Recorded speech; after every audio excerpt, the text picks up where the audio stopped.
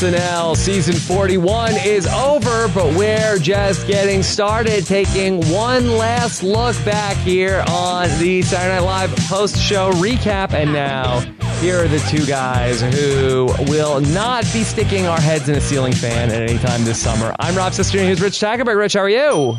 I'm good. I'm very good. Glad to be here one last time. It's crazy to think that we've wrapped up another season. Yeah, this season really did go by quick. I don't know if there was just so many other things going on that it just didn't seem like it took that long, but I can't believe Saturday Night Live is over for the year still. Yeah.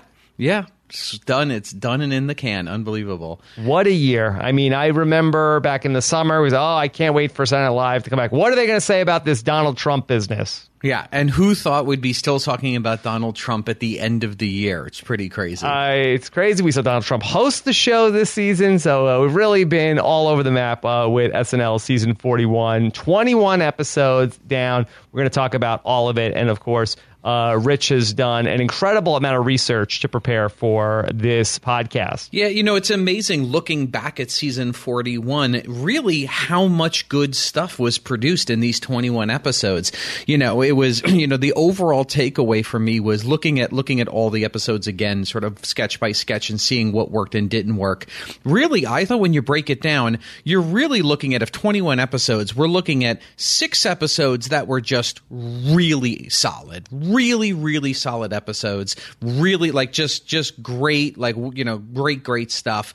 8 episodes that were solid, that were fun and enjoyable 90 minutes. Couple of clunkers here and there, but overall, really good times.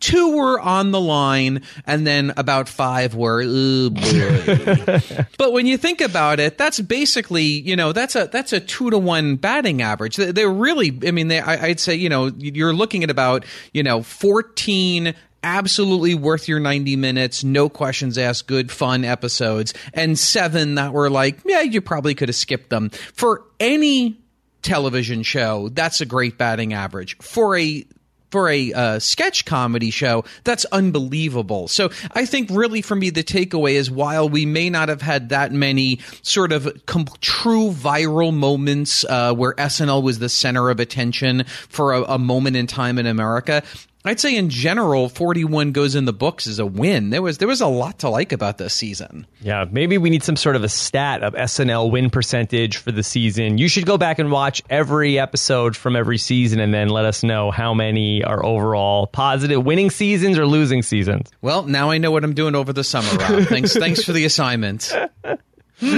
Rich, what have you been doing since SNL ended 2 weeks ago? Nothing. I mean, looking back at old episodes, that's first I got to breathe. That was the nice thing. Just relax. There is something nice about like Saturday night. Oh, I can go to sleep at 10:15 tonight. That is, there is something very sexy about that. At least for the summer break. Yeah. Yeah. Don't give people the wrong idea. Yeah, that's true. All right. So we're gonna go through everything. Rich has done awards for sketch of the year and all sorts of other superlatives here that we're going to do. We're going to talk about the big picture stuff and who were the winners and losers in the cast, who may or may not be coming back. And we are looking at you, JR. So we've got a lot to discuss here today. Also, Rich, I don't even know if you're aware of this. Post-show Recaps is nominated for not 1, but 2 podcast awards here for 2016 here as we talk superlatives. Yes, that is very deserving of an award. I'd like to see that in the win column this year. Yes, well, Poster Recaps is nominated for the Best TV and Film Podcast and also the People's Choice Podcast of the Year. Daily voting is going on until June 12th at podcastawards.com, and we do greatly appreciate your votes for that at podcastawards.com. All right, Rich, so why don't we get into just sort of like the big picture thoughts as we begin the autopsy of season 41? Yeah, I'd say big picture, it was an interesting season. We'll talk about the cast in a second, but, you didn't see any huge breakout cast member. It wasn't a season of a huge breakout new character that took the world by storm. You didn't see any major shifts in sort of cast politics.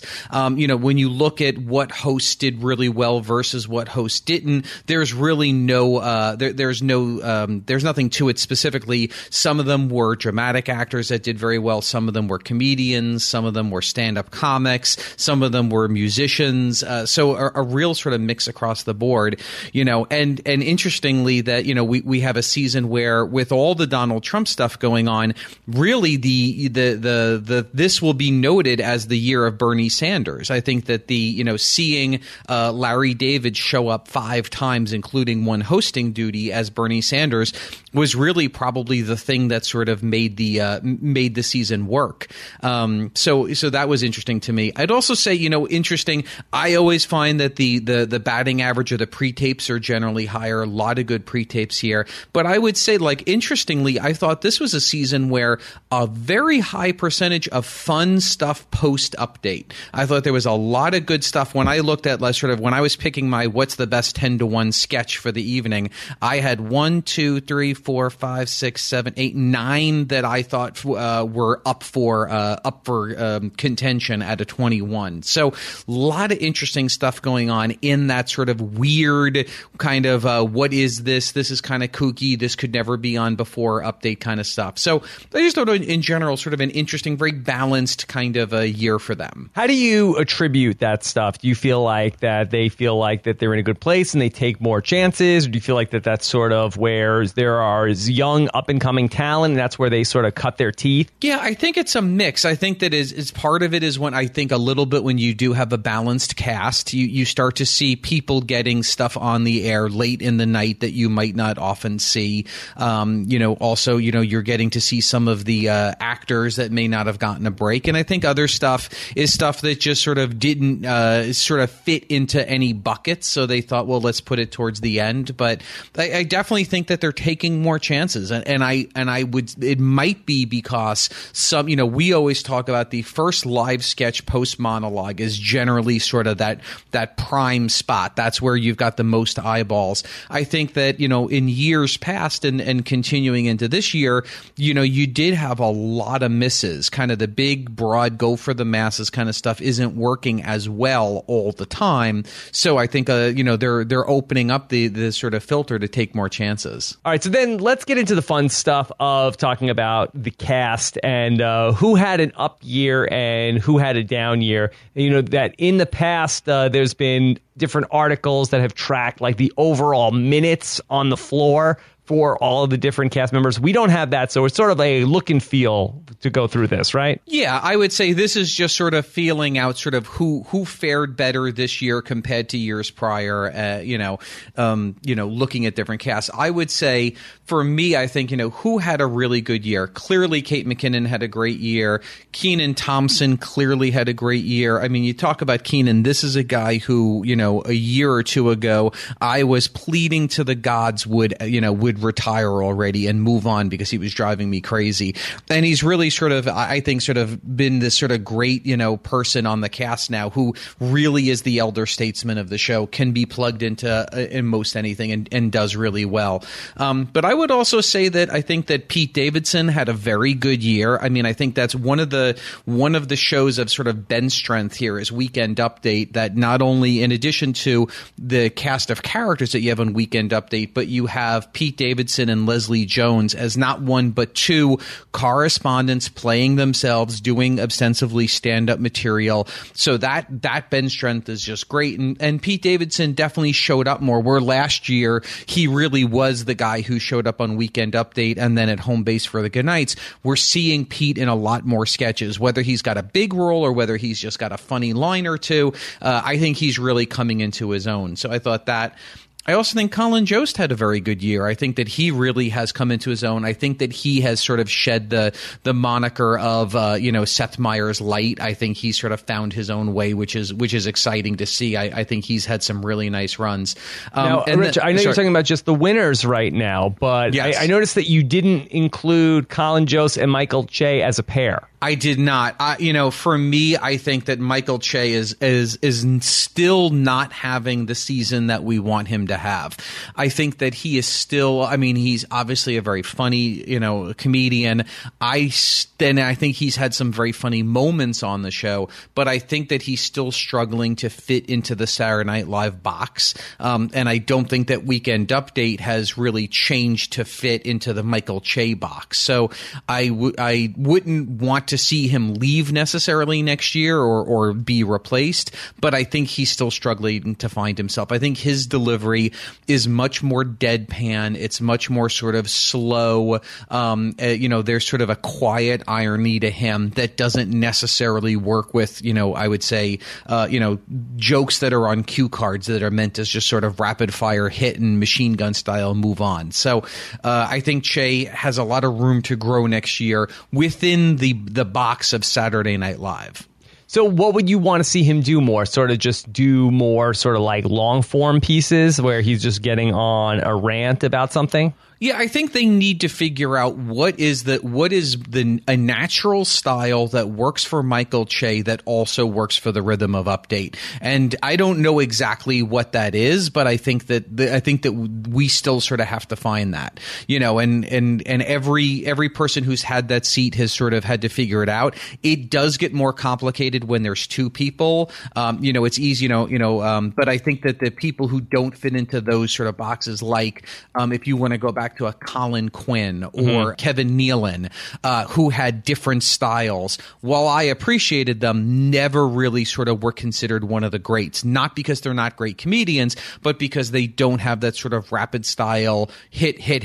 So I do hope that they do try to find more off the beaten path formats of jokes, joke runs, rants, whatever it might be, that would lend itself to Michael's form of natural comedic delivery, which I don't think we've necessarily found yet. Okay. Who else was a winner? I got to say, Vanessa Bayer. I mean, we talked about this during the year. I think Vanessa Bayer was someone who, at one point was, and I think it probably is the most seasoned female cast member, and yet was, persona non grata for, weeks at a time. This year, I think she really, she had a number of funny bits, but most specifically, I think that she was sort of the royalty of the pre-tape. I think that she found her niche, whether by design or whether by just happenstance. So many great pre-tapes that she specifically just stole the show and was just a great actress in a very well written bit. So I think that she really sort of created great longevity for herself in that, in addition to some of the live stuff that she did. Okay. All right.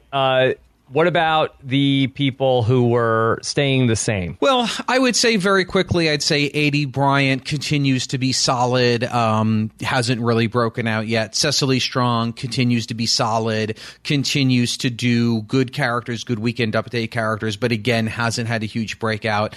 Beck Bennett, I'd say, had maybe a little bit of a better year. I think last year was very much overshadowed by Kyle Mooney. This year, I think probably held his own. And Leslie Jones, who came on like gangbusters, continued to be solid, was gone because of an injury for a little bit, or really sort of downplayed. Yeah, she was on the DL list. So I think she continued to do fine, but I think she was probably in the same place. I feel like of the four, and I know you a little bit touched on it, that I do feel like that Beck Bennett is really trending upward. I feel like that he's almost always all over the place. Yeah, and I was debating where to put him because I sort of feel the same thing. I don't know that he had necessarily a character that was sort of a big thing. In a way, it was interesting that I think where I put Beck in the same, but where I see Taran Killam on the downward trend, but Kyle Mooney on the downward trend, Bobby Moynihan on the downward trend. I think so. When you look at, he's really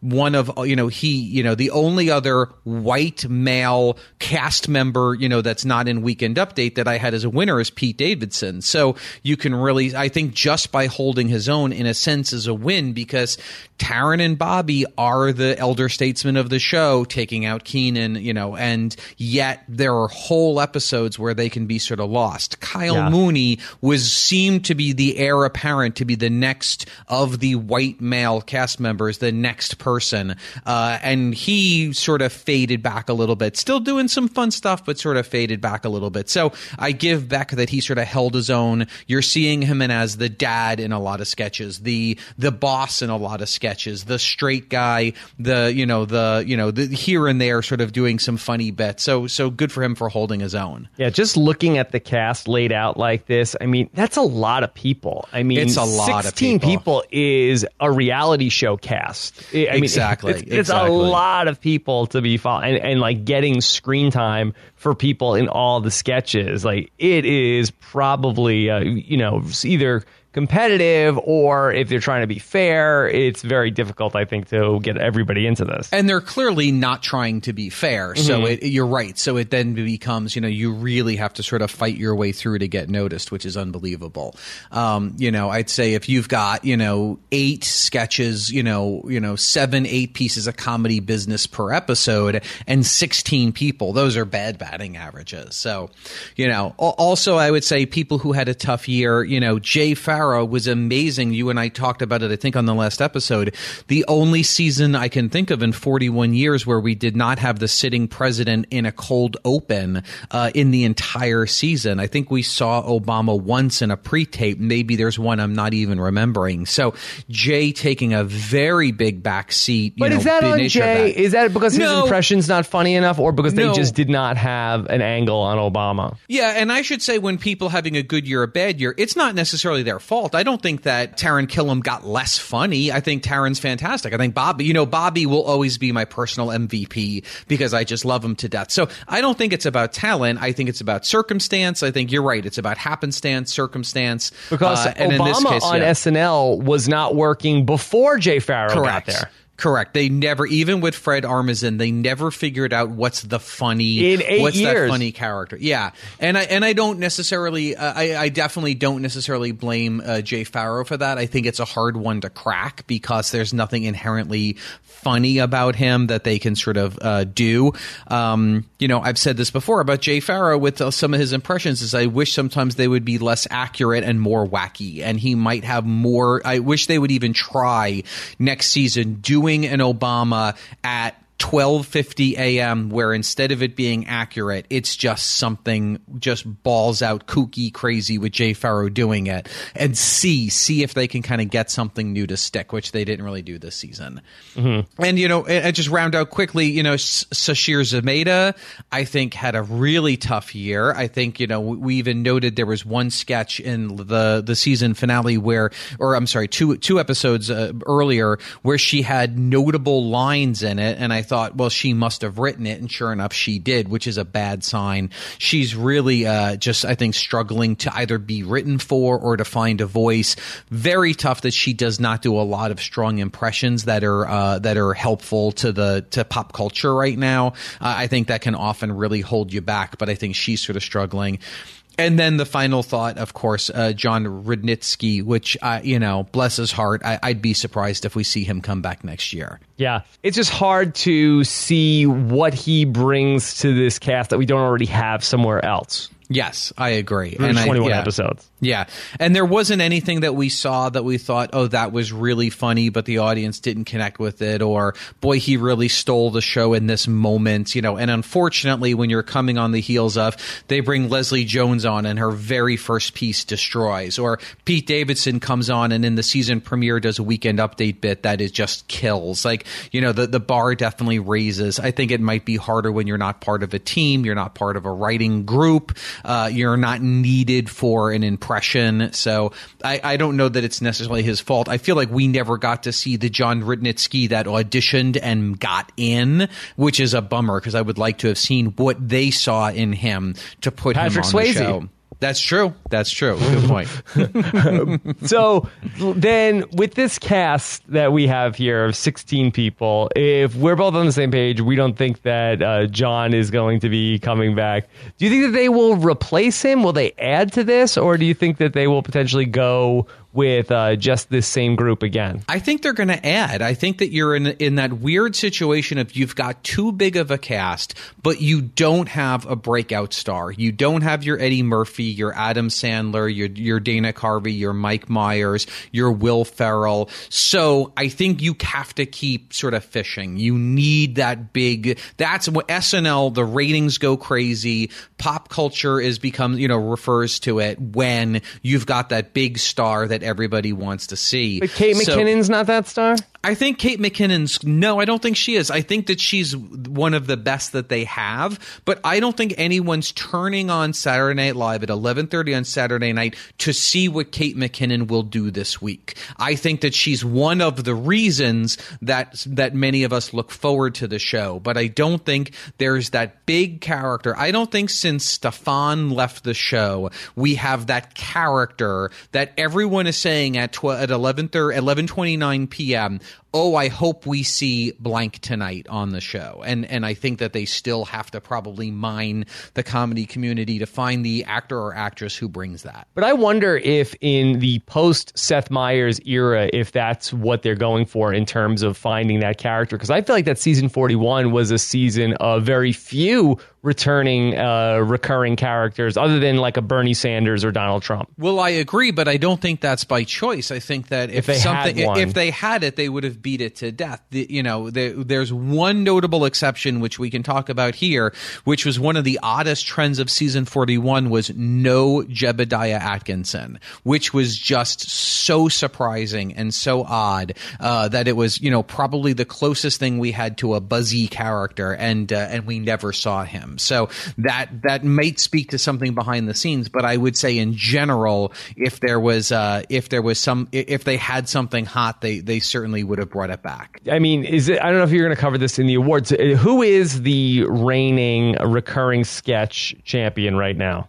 Boy, I mean, I don't know. I don't know what sketch is the Californians of right now? That's a good question. I mean, I don't know that there necessarily is that. I mean, there's a lot of, a rotation of update people. Yeah, you're going to see cinema classics with Reese DeWatt on a fairly regular basis. We're going to see weekend update characters. We saw Laura Parsons, the junior newscaster of tomorrow, way too many times. We're still going to see the porn stars once or twice a season at the end of the night doing a commercial. But I don't know that we have anything that big other than the talk shows, which whether it's there's no specific talk show that in and of itself is hilarious. That's usually just the format to bring on a number of political figures and talk about sort of topical events. Mm-hmm. Yeah. Now, I don't miss the sort of beat you over the head with the, oh my God, we're going to see this character. I think even seeing, we saw Church Chat, just recently, and I was like, you know what? I don't miss this. I don't miss this idea of just sort of like, oh, we all know what's going to happen. We're going to beat this to death kind of thing. I like when it's sort of like, yeah, we don't know what's coming next, and it's not just the same old sketches over and over. Even, Jonah Hill comes back and we don't see his character, Adam Grossman, the 5-year-old at Benihana, which even though that was not necessarily the best episode, I like that we are sort of breaking it up and we're not going back to as much. It's Girlfriend's Talk Show for the 8th time, even though those actresses. Did we get that this season? No, I don't think we did. I don't think we got a Girlfriend's Talk show. I wasn't missing that one. Yeah, and I didn't miss it. I wonder, if it was anything, it would have been in the Miley Cyrus, but I don't think we did. Mm-hmm. Yeah. So I thought that was interesting to me. Okay. All right, well, we'll see where they end up going with that in terms of season 42. But Rich, let's get into the tackies. Let's start to talk awards. Yeah. So where do you want to start? Should we go through an episode extensively, or Sure. Starting off, I would say let's talk about sort of cold open. What was really the best cold open of the year?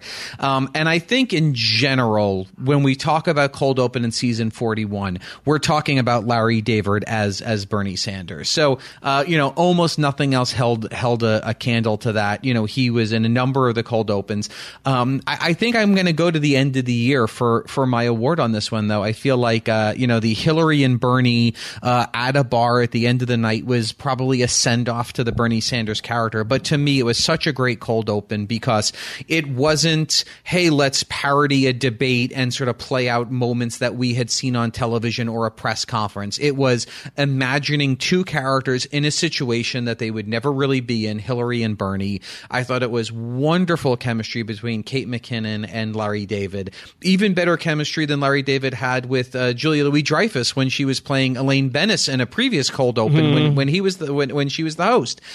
So I thought in general, just really strong, very funny writing, both topical and silly. And then we had this wonderful sort of breaking the fourth wall, walking off the stage and them dancing through the halls of Studio 8H, which is something that very few shows can pull off without feeling like clawingly precious, and they are clearly one of them. So for me, that was my favorite opening. And of course, you're going to pull at my heartstrings when you have the entire cast jump on each other's shoulders and yell live from New York at Saturday night. That is a huge win for me. Good send off in the Fred Armisen episode. Any other cold opens stand out?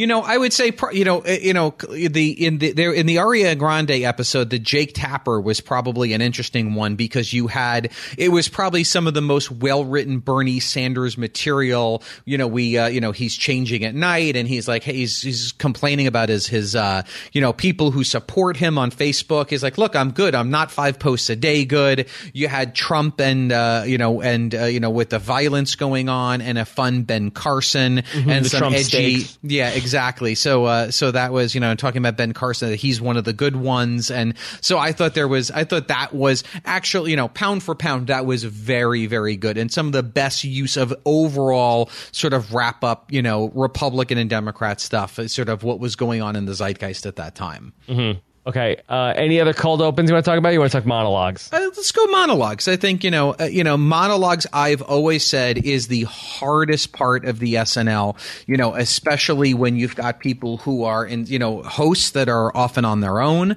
They're not used to live TV. Some of them are not even actors. They are musicians or they are, UFC champions or, you're sort of being thrown into that. I think we had a couple of interesting pieces here. I mean, I thought Amy Schumer's stand-up was very fun. I really liked Elizabeth Banks. She did she performed What a Feeling, where she was the director of the bit as well as the actress performing it, as a little send-up that she directed Pitch Perfect 2. I thought that was very funny. Nothing was ballsier than Fred Armisen's, at the very end of this year. He did his one-man show, Love from New York. I did Saturday's Right, which was just super fun. But I think that I'm giving the award of best monologue this year to the Larry David's stand-up routine. That's just, we didn't expect Larry David to be doing stand-up comedy. He is not known as a stand-up comedian, but he was just great. He did, and he was doing meta. He was doing stand-up comedy about hosting Saturday Night Live, and that he's not a host, he's a guest. He went from a poor schmuck to a rich prick. And talking about how, he can't wait to leave. He can't wait for the show to be over. He doesn't want to say, we've got a great show for you tonight. He's like, why set those level of expectations? The show's so-so. It's good. You'll be surprised. So I think it's just in general, just really, really good stuff. From classic stand-up to, uber meta stuff, held the audience, a surprise. I don't think any of us saw him doing classic stand-up, and a great way to go into the episode. Okay. Then, Rich, the next category is the live sketch. So, well, this would be sort of the I would say the sketch of the night. I mean, this the sketch of the year. I mean, and so we'll go big here and just sort of get into it, and then we can sort of work down. I always separate out pre-tapes because there's such a different form of comedy. There are different pacing. There's different skills involved. But when you look at live sketches, I think there was a lot of fun stuff here. I would say for me, the runner-up would be from the Ryan Gosling episode, the NSA alien investigation. This was the first we saw this twice, where three people have had some experience, to which A.D. Bryant and Bobby Moynihan are going to interview them. And the format of the sketch is Cecily Strong and the host had very positive experiences, and then Kate McKinnon's character had a very negative experience. This first one, where they were abducted from aliens, was hilarious because not only was the writing super strong and Kate McKinnon was super strong, it was just one of those sort of lightning in a bottle that the whole cast was breaking. It didn't feel forced. It didn't feel contrived. It felt earned because it was just so silly. And watching her sort of soldier through that, Kate McKinnon, was really fun. And I think that was just a super fun piece. Lot of other fun stuff, to talk about. But for me, I think that the sketch of the year, the overall, when I look back on season 41, to me, what was the sketch of the year was the game show from Tina Fey and Amy Poehler episode, which was the game show Meet Your Second Wife. Very fun. This was and this holds up so well. I mean, the premise of this, that, it's three happily married men who are eventually going to, end up with a second wife who is, younger and younger, and meeting those women now in present day. And just so, the writing was super strong. It had such a great premise and such an intelligent premise to it. But not only that, and Tina Fey and Amy Poehler as the host of the game show were great.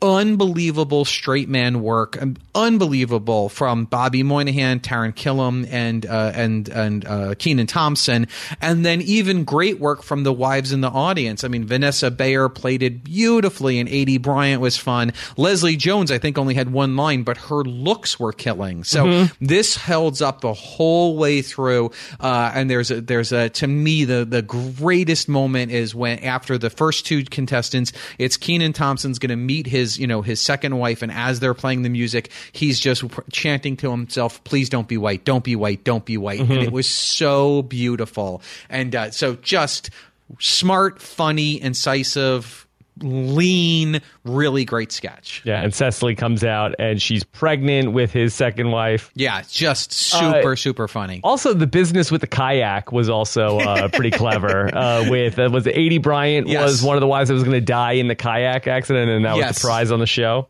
Yes, it was really great. There was even a point when a great moment when Vanessa Bayer says, "What is going on here? I thought this was a home makeover show." And Tina Fey says, "In a way, it is." And it was just so beautiful. So much of this was just great. Really, really fun. Okay.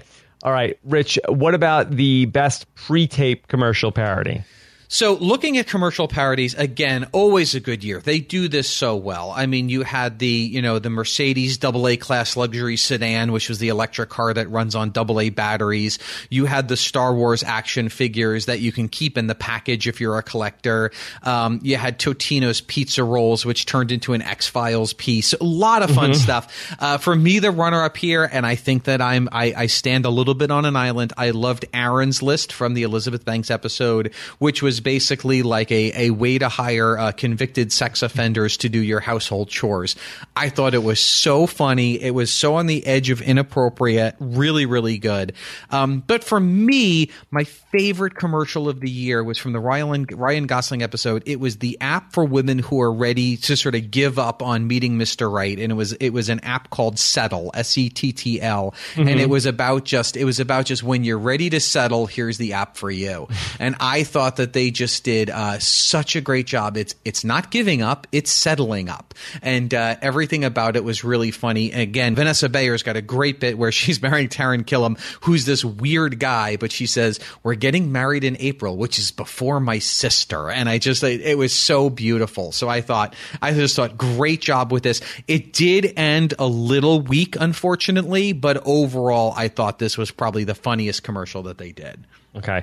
Then in terms of the non-commercial pre-tape sketches. So much great stuff here. I mean, really all over the place. From, Mike O'Brien coming back to do Uber for Jen with Elizabeth Banks and the Oprah Winfrey life story at the end of the year. This weird sort of Santa baby Quentin Tarantino film with Ryan Gosling. A fun kind of Time to Bleed. Chris Hemsworth take off on action films. A lot of really good stuff in here. I feel like a lot of the lists that I've seen have called Burn Your Enthusiasm, which from the Larry David episode as probably the pre-tape sketch of the year. Pretty good. And I will say, I certainly it was certainly very funny, certainly good. To me, it wasn't the best of the year because once we see the opening title card and the music "Burn Your Enthusiasm," I kind of knew where the sketch was going to go in the big picture, and that's exactly where it went. So I'm not going to knock it in any way, but I think there was better. And on this one, I'm going to call an actual tie because they're both so good. First up was from our season finale. You joked about it at the beginning. Farewell, Mr. Bunting. One simple sight gag, a lot of time meticulously put into setting up a premise of a Dead Poets Society style, school English class from way back when, and then just a beautiful sight gag of a head being severed by a ceiling fan. Bing, bang, boom, boom, boom, and then it gets out. And I know it's very recent to all of us, but I tell you, looking back at everything they did, that absolutely does stand up as something worth noting as one of the best of the years. But I would say, but tied with that, and maybe even better to me. This is scandalous, Rich. I know. I'm gonna go. I think this got lost in the shuffle from the Melissa McCarthy episode. There was a pre-tape they did called "The Day Beyonce Turned Black," and it really holds up. It was the idea that it was when Beyonce first released her new music video before the Super Bowl, and white people realized that Beyonce is actually black and not white. It was done as a movie thriller. And it just, from beginning to end, it holds up. Very funny. Again, Vanessa Bayer really sort of anchors this as the white person who doesn't get it. But across the board, everyone's funny, including Sashira's got great lines. There's a great moment between Jay Farrow and Michael Che at the end, all the way to the very end when in the card that it says that, this movie is rated NC-17 for white people and rated G for black people. I thought overall just very, very strong. And to me, one of the best pieces. I know I said this in one of the, it may have been during this episode when we covered it, that SNL pre-tapes, one of their really strong suits is white people are racist, and they don't mean to be, but they are. And this was a great example of this. I thought they did such a great job. Then in terms of Weekend Update, Rich, let's talk about the best Weekend Update correspondence of the year. So I would say this was one where I'd say we probably had a little bit of a leaner year as far as, great Weekend Updates. I don't know that we saw a lot of new stuff that was necessarily great. I did love from the Ariana Grande episode, Cecily Strong did the drunkest contestant on The Bachelor, which I thought was very funny. And I had not even seen the specific person on The Bachelor that they were parroting. I thought this was very funny. But I would say there really wasn't a new character that I thought necessarily really clicked for me that I put on the list. I thought the one update character that really ate it on stage and really just died, and yet I thought was quite funny, was from the season premiere of the Miley Cyrus episode. Kyle Mooney did Pope Francis, and this absolutely tickled me. I thought this was really funny. I thought they did a great job. That it bombed, or you just thought it was good and it was unappreciated? I was very surprised that it bombed. I just thought the piece itself was quite good. I thought he was very funny. I thought the writing was novel. It felt fairly fresh to me. It was almost a Stefan-like take on Pope Francis. With a little mix of sort of a Kanye kind of thing. I thought it was very funny, and the audience did not agree with me. The audience collectively went, oh boy. And I was surprised because I thought it was really good. But, you had a good Frida Santini. I love Big Papi. I don't know why I love David Ortiz. I shouldn't love David Ortiz. Maybe you're a Red Sox fan. But it does make me laugh. But for me, a character that I think sort of can sometimes be fantastic and sometimes really lay an egg But this season, we only saw him once, but I thought was one of the best executions was Drunk Uncle. Wow. We had Drunk Uncle on the Donald Trump episode, and there was something about how because Drunk Uncle is a diehard Donald Trump fan, and that really said a lot, that he said, this is, about Donald Trump. Finally, someone is saying the things I've been thinking as well as saying. And there was just so much. He talked about, the thing about him and Donald Trump is they both love white Russians, and just a bunch of that he's going to make America grapes again. Colin asked him about Ben Carson, and he's like, I'm not going to say anything. He's right there, and points to Michael Che. They ask about Hillary Clinton, and he just smashes the glass of bourbon in his hand, and then a hand reaches out and hands him another bourbon.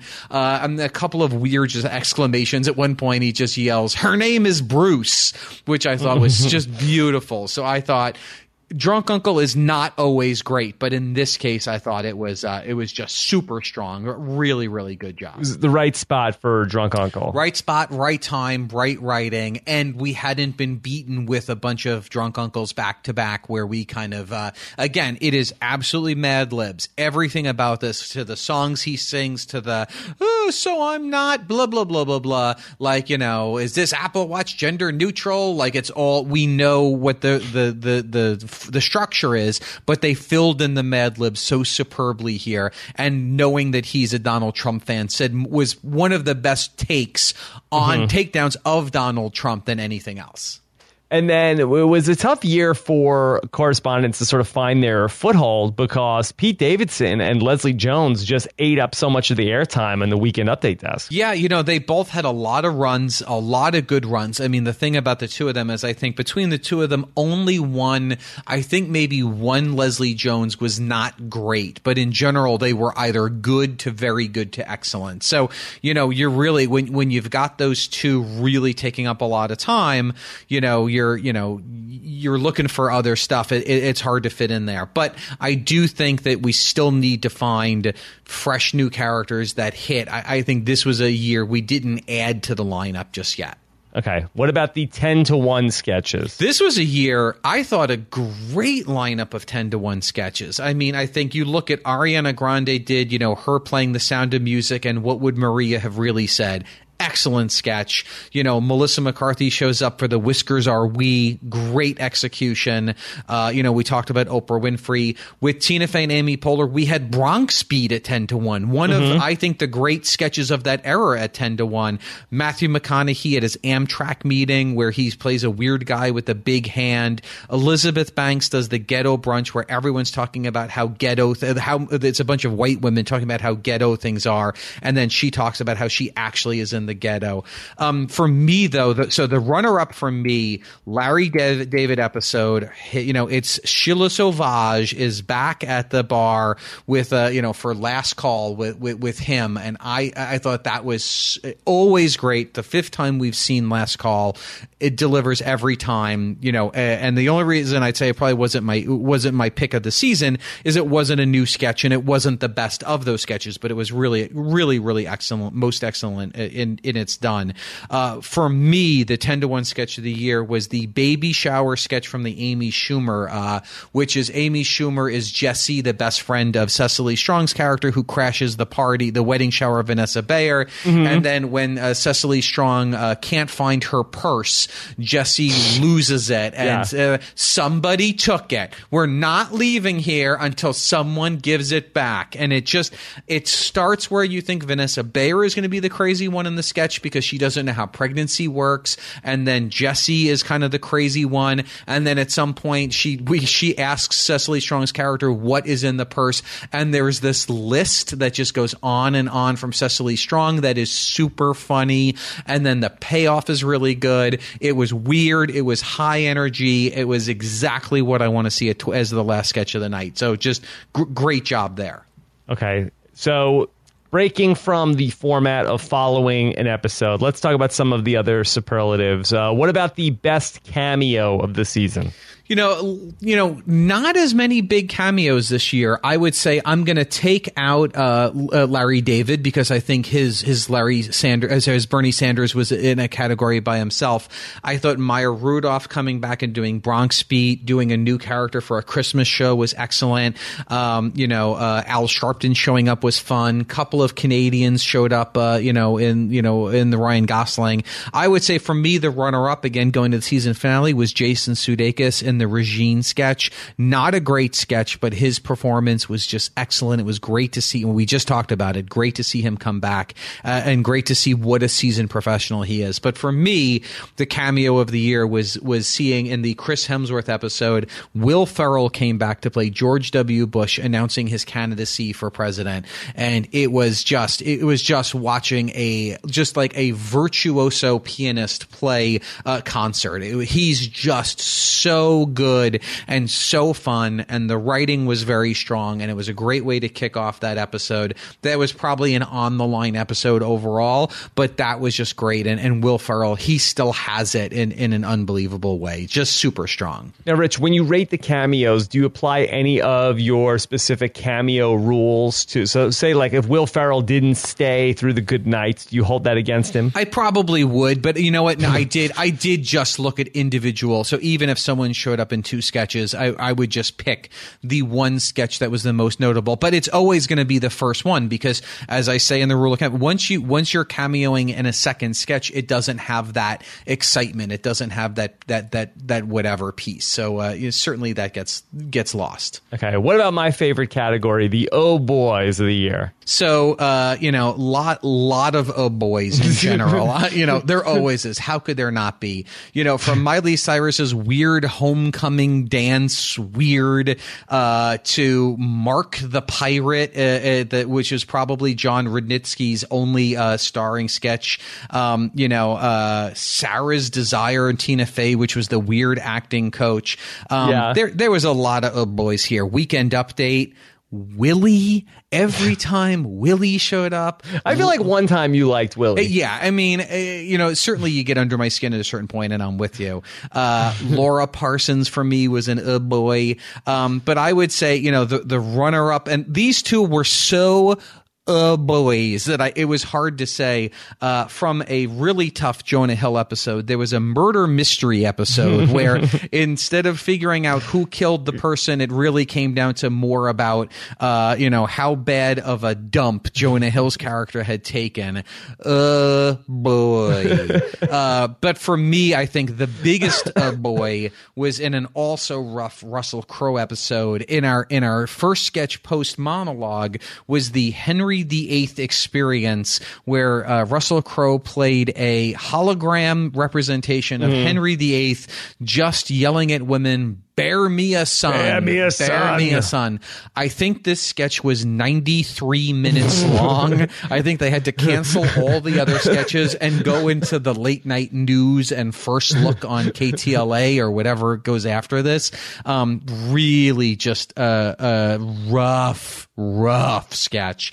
Bear me a son. No fault of Russell Crowe, who threw himself into it. But oh boy, that was a tough one. Yeah, I know Bear Me a Son is your pick, but I feel like we didn't spend enough time talking about the Trump tweets yes, sketch. Thank you. Yes, I had that on my list as one of the, it was a tough sketch from its very conception of, it was a meta sketch where the cast is performing a sketch and Trump is tweeting about it in real time, trying to make fun of his, of Trump's tweeting habits.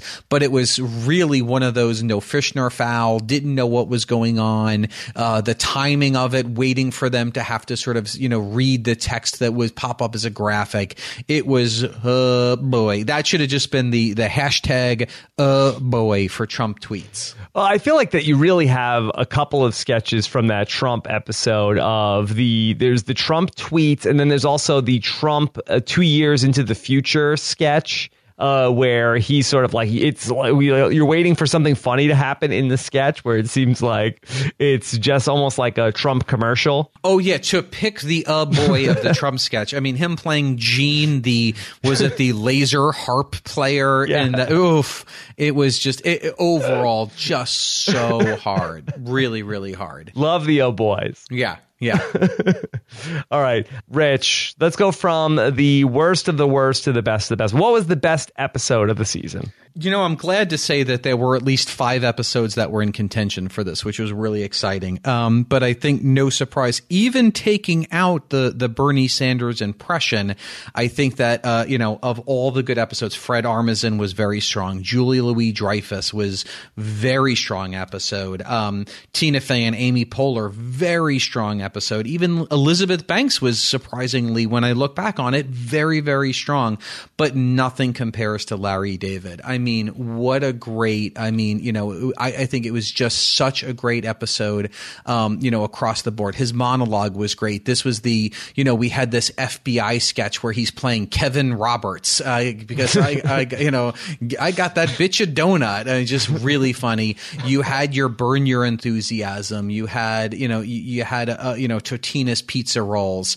You had, a bunch of songwriting. You had Last Call. I mean, really, there was a Super Bowl thing from Cam Newton and Peyton Manning that was just really good, and just across the board, just really, really strong, really fun energy, fun people showing up in Weekend Update. It was just really, really strong. So I think for me, pound for pound, there really wasn't a miss. Even Derek Zoolander showing up as a Weekend Update correspondent, who I'm not a fan of, did a very good job. Much funnier than Zoolander too. Yeah. So, intro to songwriting post update, which was a weird thing about a song and a frog and tiny frogs, rising up. And it was just so bizarre and just so funny. So, to me, no question, that's the episode of the year. Okay, so you have episode of the year. I'd like to make a proposal for a new category for the Tackies, whether you want to do it this year or in future years. I feel like we also need the boy episode of the year. Oh, well, that's a no-brainer. I mean, I think that the Donald Trump episode exists in a world unto itself that is almost not fair to, that it was the boy of the year. I do wonder how it holds up, because I remember not thinking it was I remember you were definitely lower on it at the time. I wonder, going back, just like that, we're talking about a couple of the sketches that were memorably bad. What were the highlights? Well, I would say I think the cold open was definitely not bad. And Drunk Uncle was from that episode. Yeah, you had Bad Girls, the music video, which I did not think was necessarily hilarious, but it wasn't bad.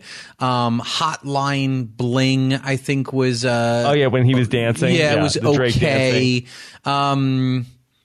Mr. Crocker, which was a piece that sort of was pretty funny until Donald Trump shows up, was not bad. Mm-hmm. So, the porn stars was probably one of the weakest porn stars I'd seen in a Crocker, while. That's where Beck Bennett is like the dad at the table, right? The dad who wants to lay down sick beats as a DJ, which was actually a pretty good piece until the end. So, yeah, I mean, I certainly, when you look at the boys of the year, I mean, there were low lows. The Jonah Hill was a real boy. I mean, a lot to not like there. The Russell Crowe really had almost nothing going for it, unfortunately. Even the season premiere, the Miley Cyrus episode, there really wasn't much about it that was all that great in hindsight. I think we probably talked about it fondly because the show was back and we had a lot to talk about. But looking back on it, it really wasn't a great episode. So the good news is there's few and far betweens on the boys, but overall, there were a couple there, certainly. I like that. Then as we go through the year, we could say, like, Rich, was this a contender for the boy episode of the year? Yeah, good point. Yeah. All right. And then, Rich, the last category is the cast MVP.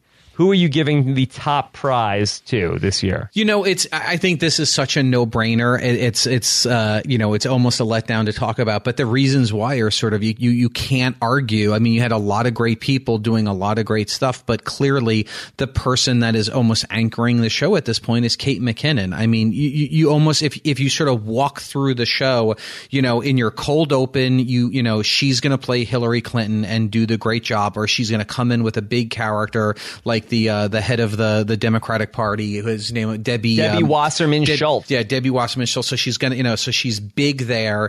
Your live sketches, she really held down the NSA alien investigation and had a lot of great live sketch pieces. She plays weird really well. She's the go-to person at Weekend Update, whether it's Frida Santini, whether it's Colin's upstairs neighbor, whether it's Angela Merkel. I mean, almost any great character is going to be her. You're going to see her in almost every single Weekend Update, and all the way to the 10-to-1 sketch. I mean, what are the only two reoccurring 10-to-1 sketches that are worth noting?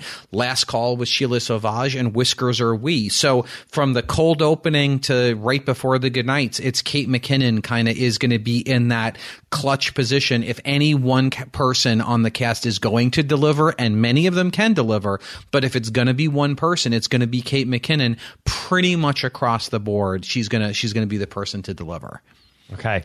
Rich, are you ready for some questions from the listeners of the podcast? Yes, absolutely. I wish I had done some research ahead of time, but we'll play it in real time and see what happens. Yeah, we'll do it live. Okay, yes, this exactly. is SNL. We will do things live, and we got a couple of questions following the finale. We told people that you could write in for our season wrap-up pod. Of course, that email address is SNL@postshow recaps. In the future, if you want to send us anything, and why don't we start off with an email from Will Seaman, who wants to know, can you both power rank all of the SNL 41 cast members in terms of your personal enjoyment of them overall?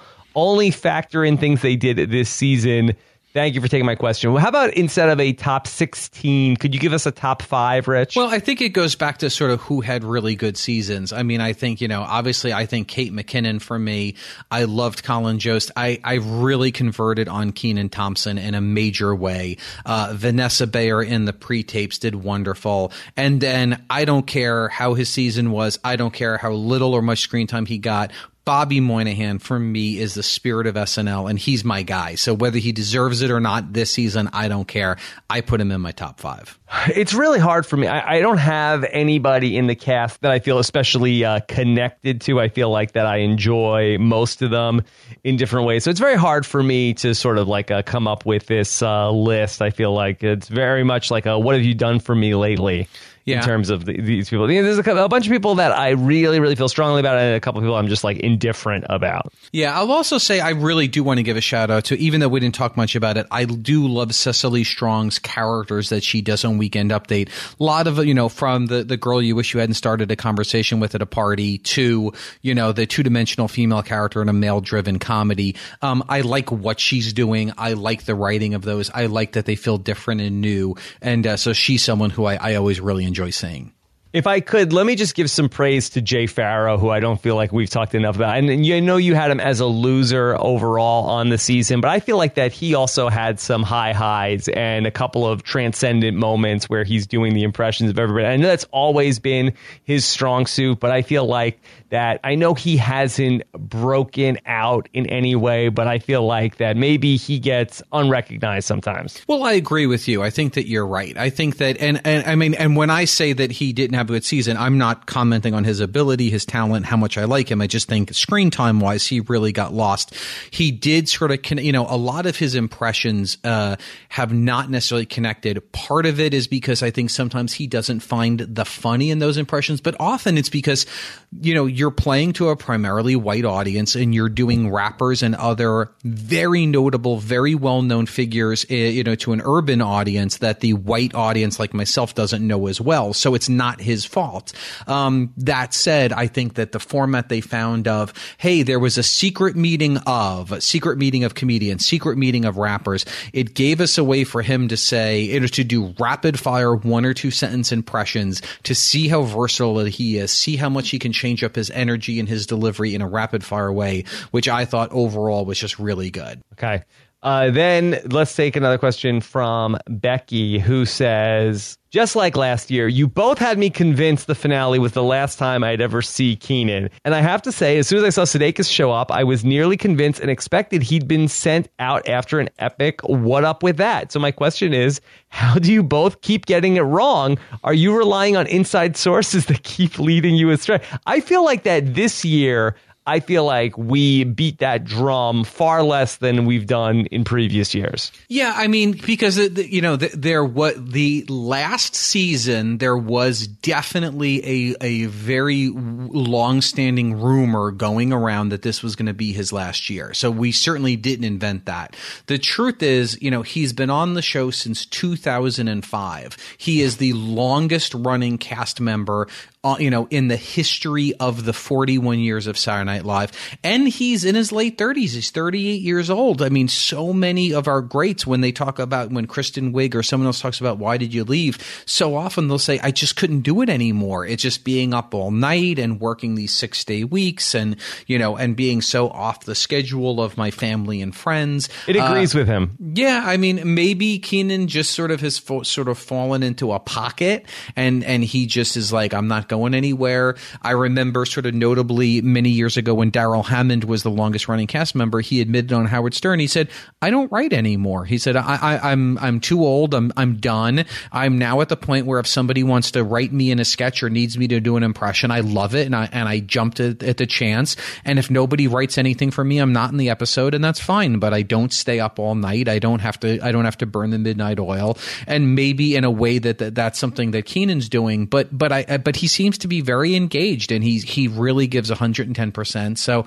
I always think that just statistically, every year's got to be the last year. Although I will say, and we said this, that I don't think that this was not a farewell Keenan episode. So if he decides to leave over the summer, I'm suspecting it was not something that he planned on doing. Okay, Johnny D. Silvera, the great Johnny D. Silvera, wrote in to say, hey, Rob and Rich, who do you two think will play Donald Trump in the fall leading up to the election and potentially after if he wins? Are they going to stick with Darrell Hammond or go back to Taron Killam or go to somebody else entirely? Of course, that 2016 is an election year. We've seen in the past, SNL has done some of its best work during these election cycles that we've seen. I believe it was back in 2008. They did Thursday night specials of primetime election coverage on Thursday nights. So, Rich, if we are going to be seeing Donald Trump in the fall, how do you think SNL is going to handle that? Well, SNL has a bad track record of pushing an impression from one cast member to another, even when they should.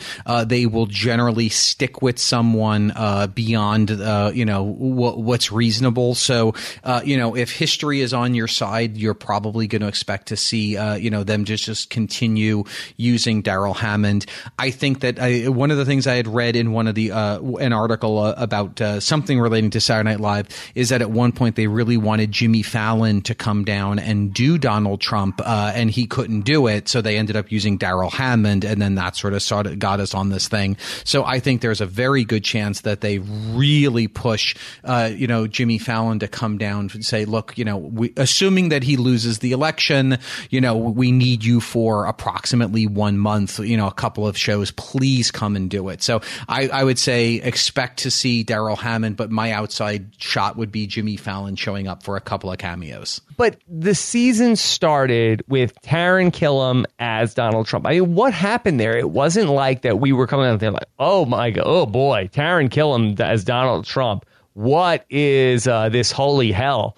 get rid of Taran Killam's Donald Trump. Yeah, it was a weird. I think that, I think that this started when Donald Trump hosted and they added him, that Daryl Hammond did it as well as Taran Killam. I think maybe it just, connected. I think people remember Daryl Hammond doing a great Donald Trump back in the day.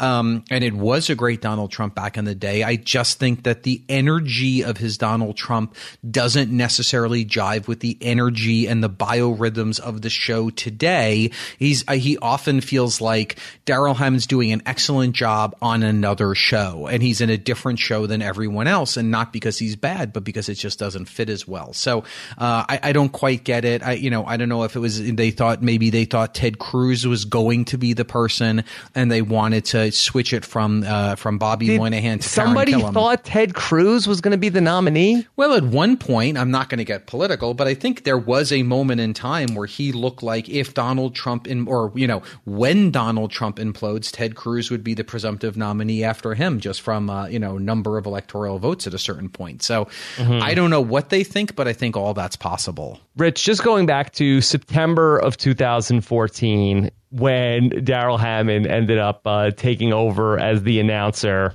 So do you feel like that there was even a glimmer in his eye that he would be such a important part of this SNL cast, where he would be potentially playing either a President Trump or potentially playing Bill Clinton for 8 more years? Oh, well, I certainly think that the Bill Clinton thing was certainly in everybody's mind, but I don't think that he took the gig thinking about sort of cameos. I don't even know that the first season he did it, he was doing it from New York. He might have been doing it from his LA home. It's all pre-tape, as it had been with Don Pardo for many years. So yeah, I don't know that he saw it as necessarily a way in as much as just an interesting gig to book. All right. And one last question. This is from Ike Moore. It says, hey, guys, how much of a chance do we see Justin Timberlake host to promote his animated movie Trolls and his song Can't Stop the Feeling? Also, do you think that we'll see Adam Sandler host in season 42? So good questions. My opinion, I don't know anything. I do think that Justin is kind of feeling like, I did the host thing, I killed it, go out on top. I think that he'll wait for Jimmy Fallon to come back and host and then do that again, either as a musical guest or just as a surprise. I think that he's very smart to know timing and to know that he is now considered one of the great guest hosts of the 2000s or the late 2000s. So why go back to the well one more time? So I suspect that we will absolutely see him again, but we will not see him as a guest host for a long time. Do you think differently? Justin Timberlake, I mean, I don't know if he's that calculated about it. I mean, I would defer to you if you think that that's how he looks at it, but I didn't think that he was really just waiting to pick his spot on it. Right. Yeah, I think he's maybe we'll see him again, maybe not. I'm not sure. Yeah. Okay. Adam Sandler is an interesting one in that, he was the king of the world for a certain period of time. There was a moment where you would say in this moment he's the most successful SNL alumni currently working in movies. He didn't need SNL. All that I've ever heard is that he left under very good circumstances and left as a family member with Lauren and such. But really has not come back. I think it was, is putting aside 40th anniversary and such. Clearly, there have been many movies he has done where you have to imagine, based on what they knew the critical and audience reaction was going to be, that the movie studio was probably begging him to host SNL as a way to promote the movie that they suspected might lose them a lot of money. And he resisted. He certainly doesn't need it. So I don't know anything, but if I had to guess, I would say that he is waiting to be back on top again, that I suspect we'll see him show up when he has a big hit something so that he can return again as the conquering hero instead of that he might feel like tail between his legs, although I don't think so. I think he's fantastic and he's good at what he does and he plays in his lane very well, but I suspect that he doesn't think that and he may want to wait until he sort of has a big hit. But I don't know. I certainly haven't heard anything. Okay, Rich. And then let's play our final favorite close out the season game. who is the host of the season 42 premiere? That's a good question. I think, it's going to be a political year. So, I think you'll certainly see cameos from, presidential candidates, because that's sort of going to be the big push. I don't know what's coming out at the beginning of next year. I'm going to say Sudeikis. I'm going to say Sudeikis. He'll have a show coming on Fox that he'll need to promote. He has certainly been very warming towards coming back to do cameos on SNL this year, which he hadn't been. And I think SNL, when they can, always likes to open with an alumni because it sort of gets some excitement going. So if I had to guess, that's who I would say, just pulling a name out of my head. How about you? All right. I'm going to go with somebody who has a big movie coming out this summer. I'm going to go with Jared Leto. Suicide Squad is coming out. I don't know if he's the kind of guy who wants to host SNL, but I feel like that he'll be very hot come like August. Right. That makes sense. I could see that. Yeah, definitely could be. Be a good booking, sort of like following the Chris Pratt hosting the premiere of season 40 coming off of Guardians of the Galaxy. Right. Yeah, that could be. He would definitely be a good return. Okay. All right. Good stuff. Rich, do you have a hashtag you want to give people who have listened to this and want to tweet about this episode? I mean, I'll go hashtag oh boy.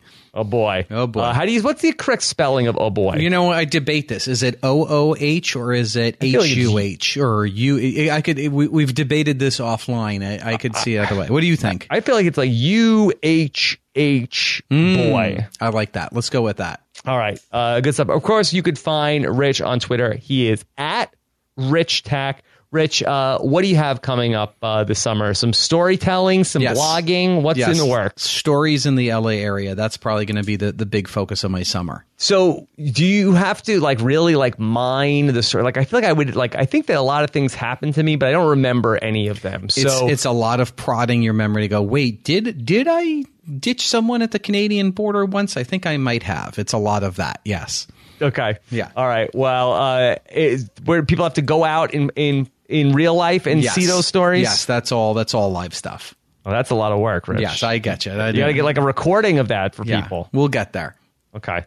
All right. Well, all good stuff. Again, we do appreciate your votes for the podcast awards at podcastawards.com. Post your recaps in the TV and film and People's Choice Podcast of the Year. Thank you guys very much who have been voting. And then also looking forward to reading your comments on posterrecaps.com. And also a shout out to Scott St. Pierre, who did help out with so much of the editing that went into the SNL poster recaps. And of course, James Keast for his outstanding work talking about the music all season long. Yes, absolutely. Thank you so much to those guys. And also Mike Bloom, thanks for filling in for me along the way a couple of times. So appreciate that. And then, Rich, that's it until season 42. Any final thoughts? No, great season. Looking forward to next year. All right. Take care, everybody. Have a good one. Bye-bye. Bye.